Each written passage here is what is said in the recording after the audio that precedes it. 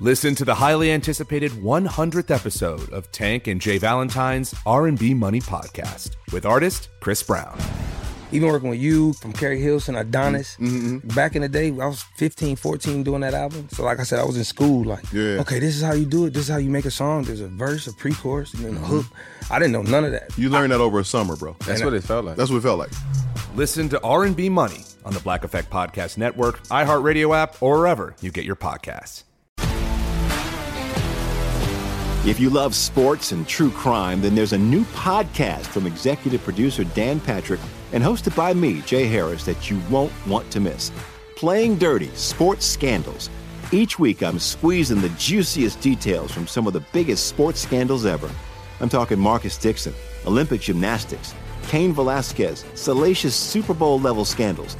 Join me on the dark side of sports by listening to Playing Dirty: Sports Scandals on the iHeartRadio app, Apple Podcasts, or wherever you get your podcasts.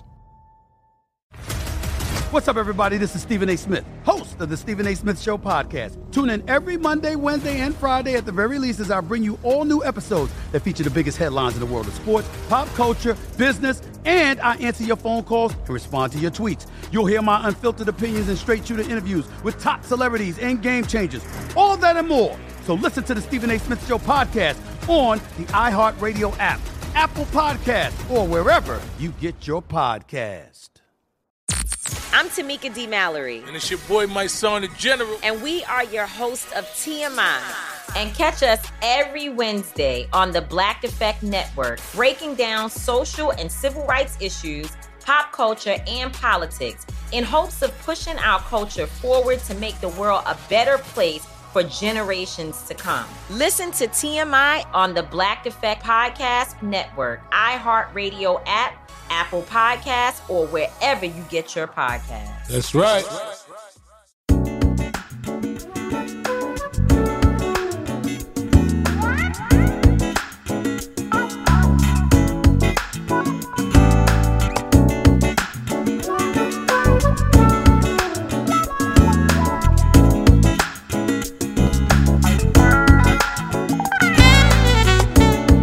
Welcome to the latest edition of 100, the Ed Gordon Podcast. Today, a discussion with co-authors Randall Pinkett and Jeffrey Robinson.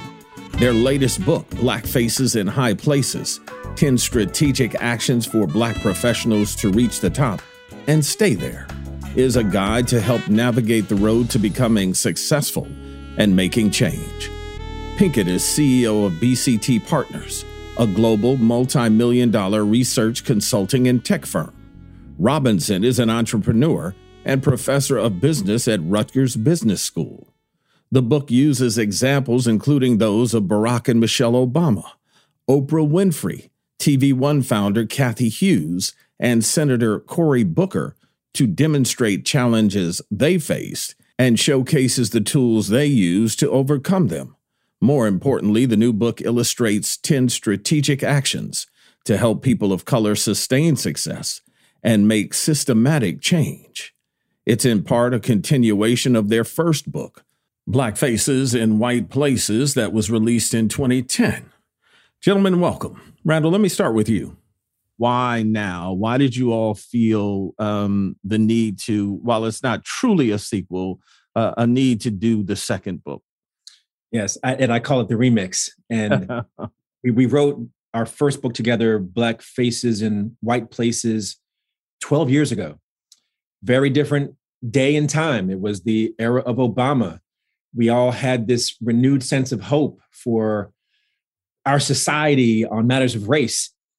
Fast forward 2020, 10 years after we released Black Faces in White Places, the murder of George Floyd.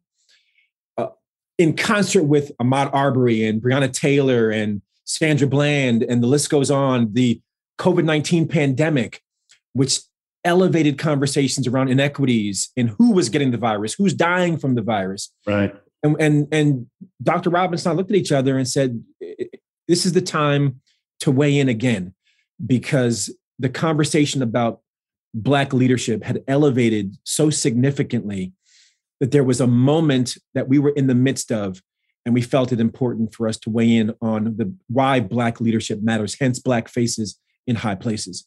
Jeff, let me ask you this. I want to get into Black leadership, but Randall said something interesting, and that is that, when you looked at the times, it felt the need to kind of revisit where we are.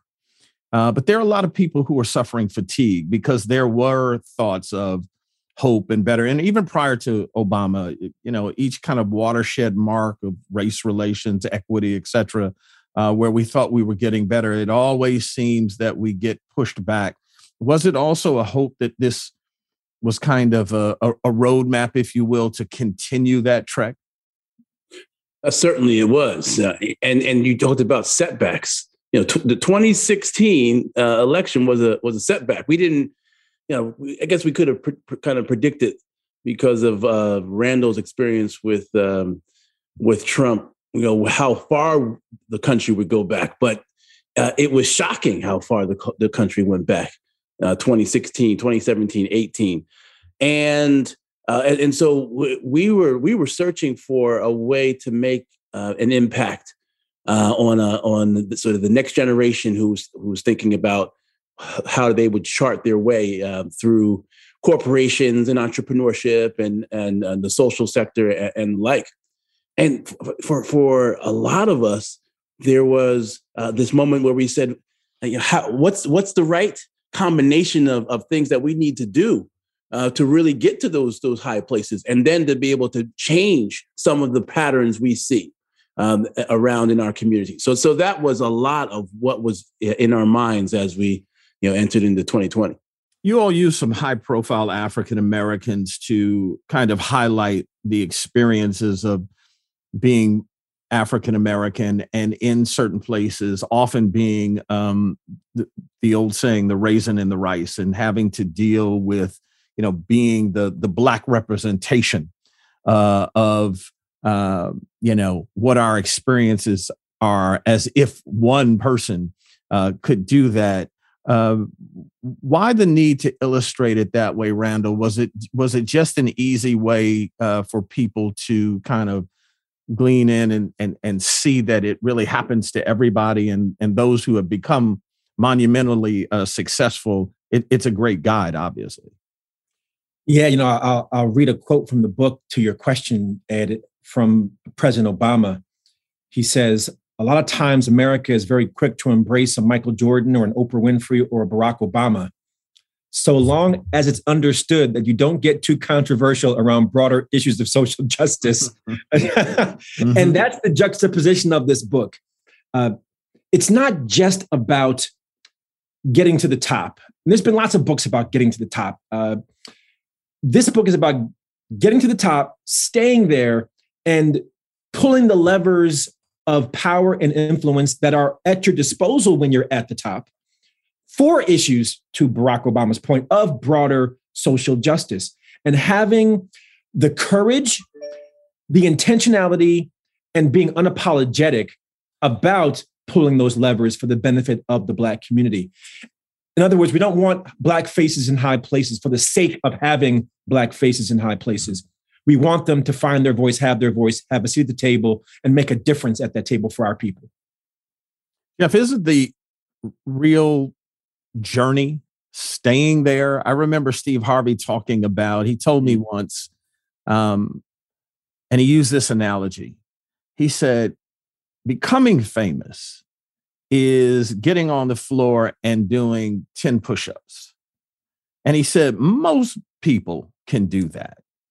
He said, staying famous is getting on the floor, doing 100 push-ups, and then somebody at 99 says to you, when you get to 100, lock your arms and stay there.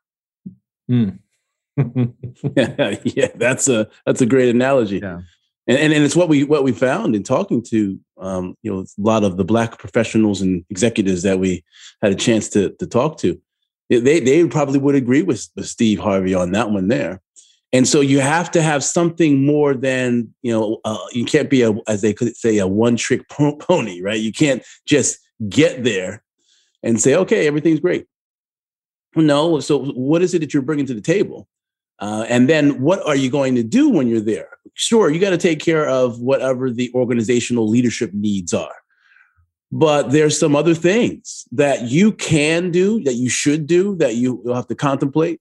And if you get there and you haven't built the relationships that you need, that you don't have the people who are sort of pouring into you, giving you advice, even at that level, you're going to be in trouble when you face different challenges. So that's part of the understanding the journey, is that getting there is only part of it.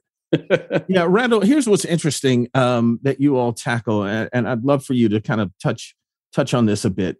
The idea of finding those who can help you navigate to the top and help you navigate those waters when you get there. Too often, African Americans find it difficult to find mentors, and most importantly, what we call sponsors, once you're in there and once you get to a place where you're beginning to make a difference. Talk to us about that environment. Absolutely. And it's important to distinguish between a mentor, a sponsor, and an ally. We say that a mentor is about your development, a sponsor is about your advancement, and an ally is about dismantling the barriers that impede your development and your advancement. And they're very distinguished roles. One of the studies we looked at for the book was by David Thomas, who was former professor at Harvard, now president of Morehouse College. And he compares Black executives to Black managers who plateau, who hit a wall. And listen to the numbers of what he found in his study, and it's in the book. In the early stage of their careers, Black executives tend to have about, on average, 2 mentors. Black managers, 1.5. So they're close, 1.5 to 2. Mid-career, Black executives have about 2.5 mentors. Black managers, about 1. So that's a bigger spread, 1 to 2.5 on average. Black executives in their later stage of their career have 2.5 mentors. Black managers have 0.5 mentors on average.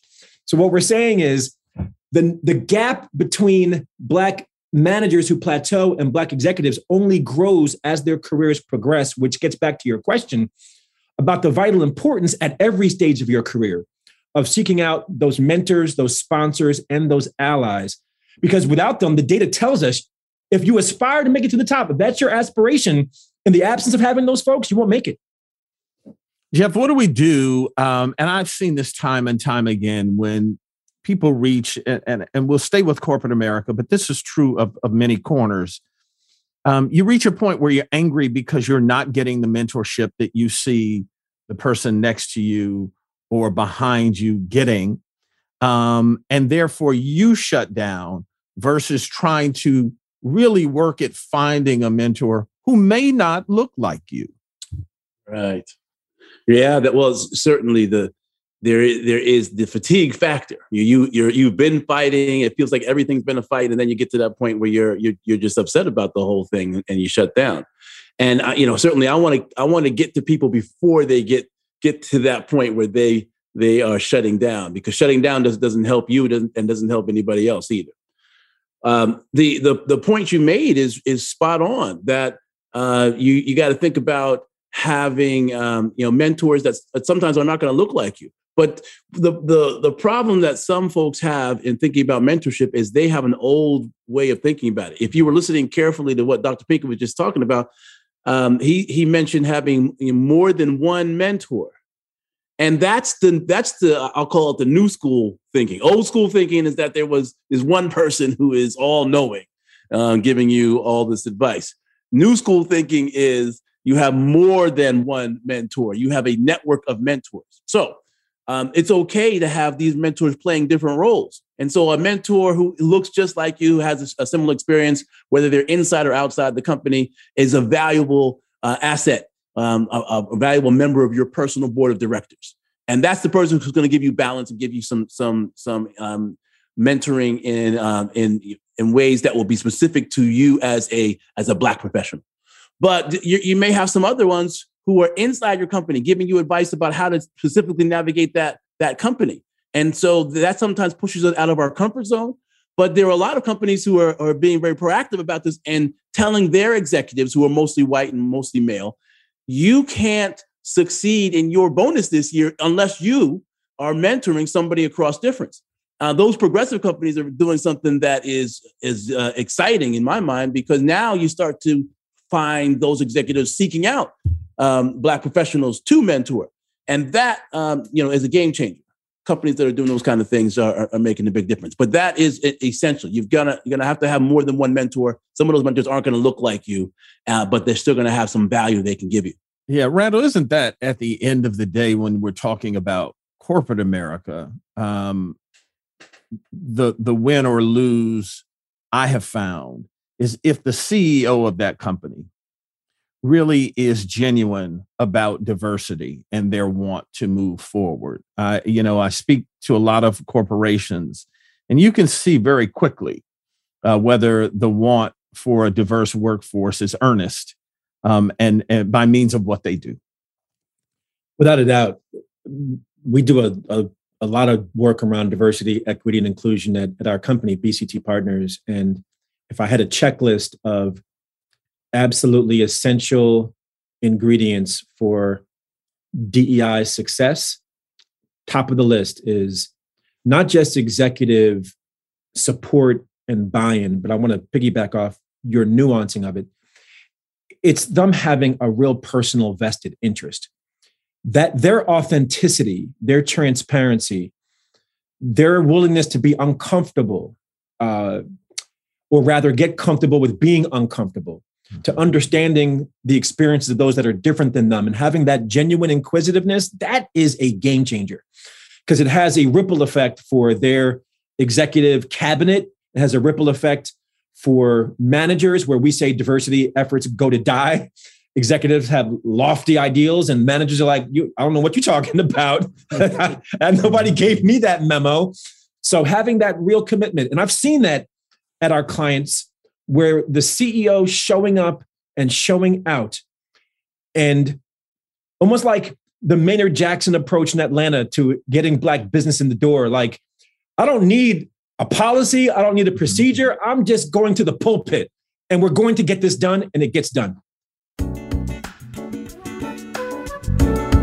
When we come back, the authors talk about 10 strategic actions they say will help you gain power as you climb the ladder, and how economic equity is key.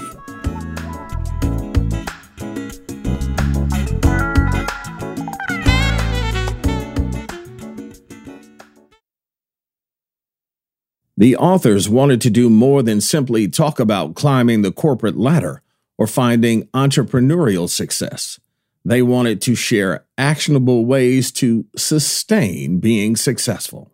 You all have put together 10 strategic actions to assist in moving this along. Jeff, how did you guys come up with the 10, and talk to people about, an overview of what they are and what they do? Sure. So the 10 strategic actions come out of our interviews and research on these folks who have made it to the top. We thought about the lessons we learned from listening to them and talking to them about how they progressed. And the strategic actions build upon one another. So we give some foundational ones at the beginning. For example, self-determination is strategic action number 1. You say, well, what are you talking about? Self-determination. Sounds like you're talking about Kwanzaa. Well, that term self-determination is important because you have to know who you are and know where you're going in order to make it to the top. You get up there, and by the time you get up there, you're up there at the top, and you haven't had those conversations with yourself and figured that out, you're in trouble. We progress through a series of actions that build upon one another, taking folks from building networks and building power, and thinking about maximizing mentoring, forms of intrapreneurship and entrepreneurship, all the way to figuring out ways that you can seek significance.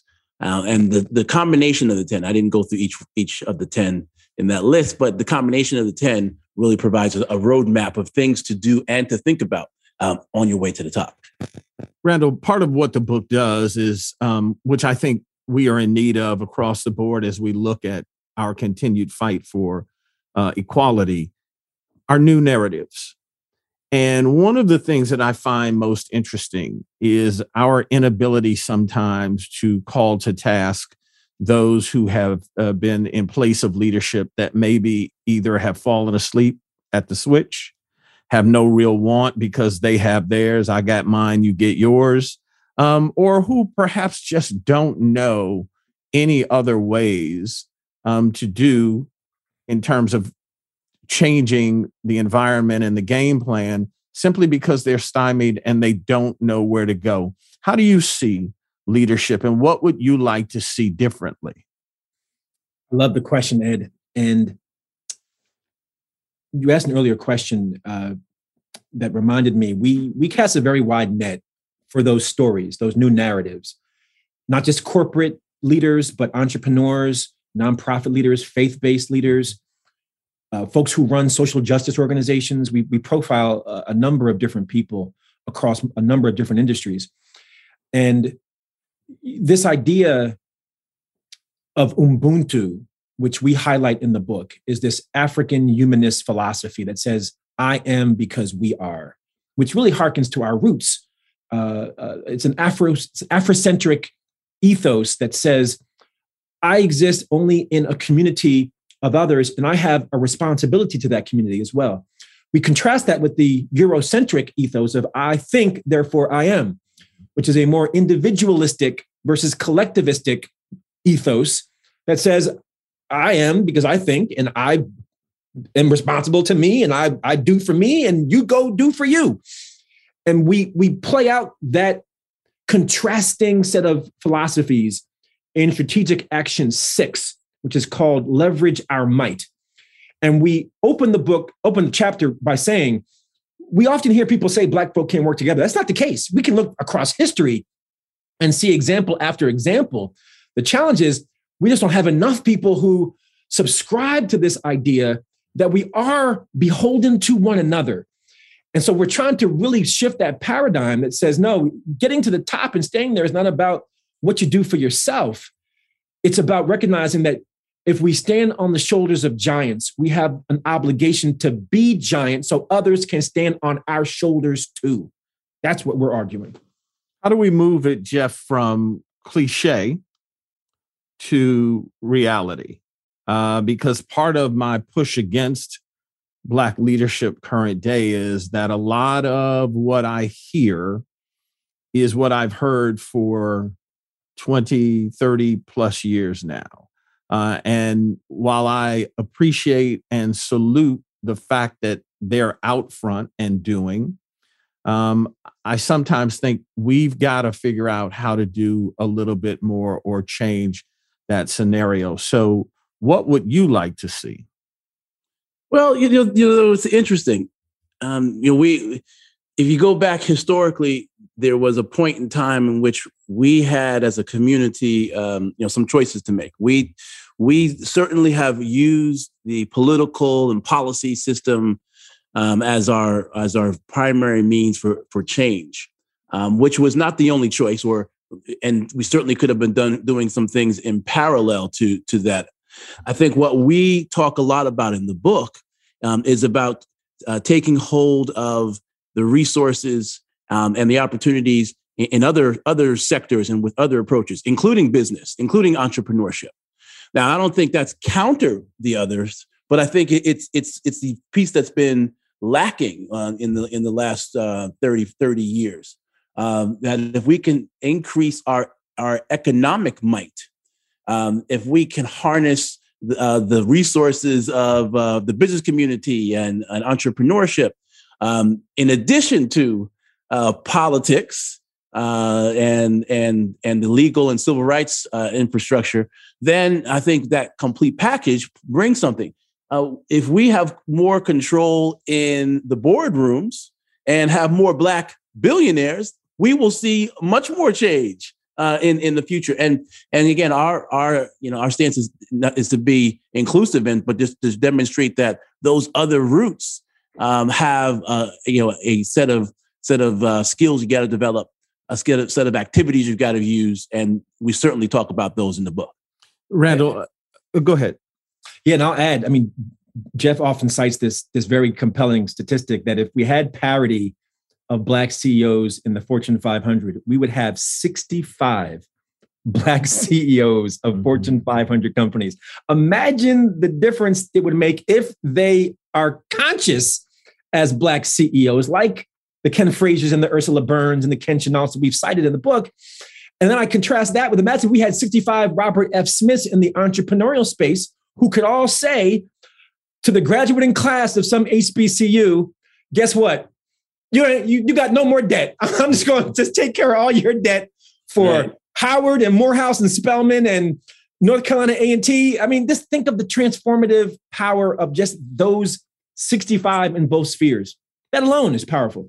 This is, I think, and I've said this for a long time, and it's not anything that I've come up with that people didn't understand. Certainly King understood it when he was in the midst of, his Poor People's Campaign. And it runs the gamut from the everyday man to the person who, runs a Fortune 500 company. But this has been the path of most resistance, allowing us in those doors. How do we fight to make sure that they understand the world will be better if economic equity is better? It is not the American way. Yeah. So you said a lot in that question. First of all, we're talking about something that has to do with power, power and influence and resources. The money, the financial resources. When we start talking about entrepreneurship or corporate America, and when we talk about philanthropy, foundations, or even we recently looked at some of the numbers of Black university presidents, and there's different categorizations of universities. The American Association of Universities, AAU, is the 66 top universities in the country, and this, again, small numbers. I think the number is four university presidents. But those four, what they're doing on their university campuses is amazing. Rutgers University has a new president, Black man named Dr. Jonathan Holloway, just created a new program that's going to reduce the tuition for families that are in certain income categories, completely changing sort of the dynamic about who's going to school and how they'll be able to get there. I mean, those are the kinds of things that make way for economic inclusion. Mm-hmm. And that is where everybody has a chance to access the financial and economic levers in this country. It's not just for a small number of people. It's not just for the middle class, but that everybody has the access and opportunity. We talk a good game in America about that's what we say we have, but it's not true when we look at all the disparities and inequalities we see in America. Randall, let me close by asking you the Interviewer 101 book question. And that is, what would you like people to walk away with after reading the book? And I should note, I encourage anyone who has young people entering the workforce to get this book for them. I think it's a great guide. It gives them, because often our kids don't know what they're walking into. And I think that this is a good guide to say, hey, here's some of the things that you'll face. And here's some ways people dealt with those same things. So what would you like people to walk away with? I hope, and it gets back to where we started the interview, Ed. I hope people realize that, I don't think I'm being too grandiose in saying this. George Floyd's murder was our Rosa Parks moment. I mean, Rosa Parks, as we have the benefit of hindsight, sparked a movement for civil rights. But did people know that it was a moment when it happened? I don't know. We're in the moment right now. We're 2 years into the post-George Floyd era, and we've all seen the heightened conversation and awareness of issues of race. But we are going to look back 20 years from now and ask the question, what did we do? Because this is on our watch. This is on our watch. And so I'm hoping people take away from the book an appreciation for, we all find ourselves at some point with choices of what we can do or not do. This moment has to become a movement, but it will only become a movement based on the choices we make today. And we hope this book equips people with the tools and the strategies and the roadmap, if you're a professional, of how to navigate that and look back on your career and look back on this moment and say you made the right choices.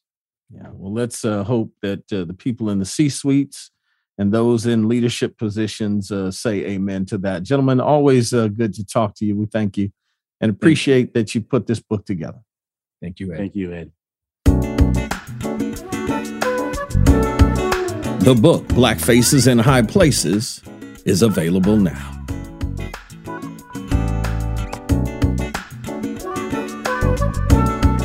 "100" is produced by Ed Gordon Media and distributed by iHeartMedia. Carol Johnson Green and Cherie Weldon are our bookers. Our editor is Lance Patton. Gerald Albright composed and performed our theme. Please join me on Twitter and Instagram at Ed L. Gordon and on Facebook at Ed Gordon Media.